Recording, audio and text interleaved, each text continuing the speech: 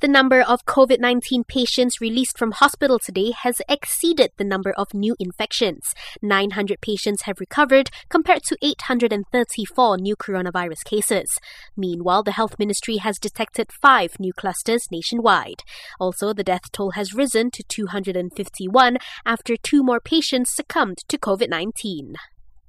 Several areas in the Klang Valley continue to report a rise in COVID-19 cases despite being under the conditional MCO.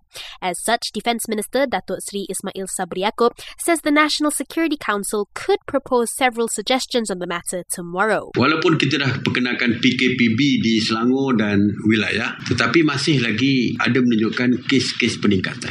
Saya difahamkan besok MKN akan membentangkan cadangan-cadangannya, apa yang perlu dilakukan. On another note, Datuk Seri Ismail says starting midnight tonight, an enhanced MCO will be enforced at the Health Ministry's Training Institute in Johor Bahru for 2 weeks. Today was the first day of Parliament sittings to resume. However, it was cut short around lunchtime as a precaution over COVID-19 fears.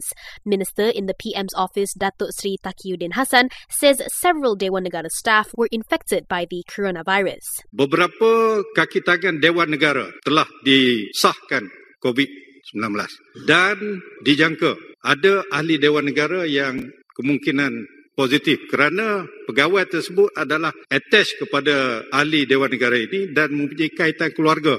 Meanwhile, Senator Raz Adiba Radzi has confirmed that her sibling, who also works as her aide, tested positive for COVID-19 and is receiving treatment in hospital.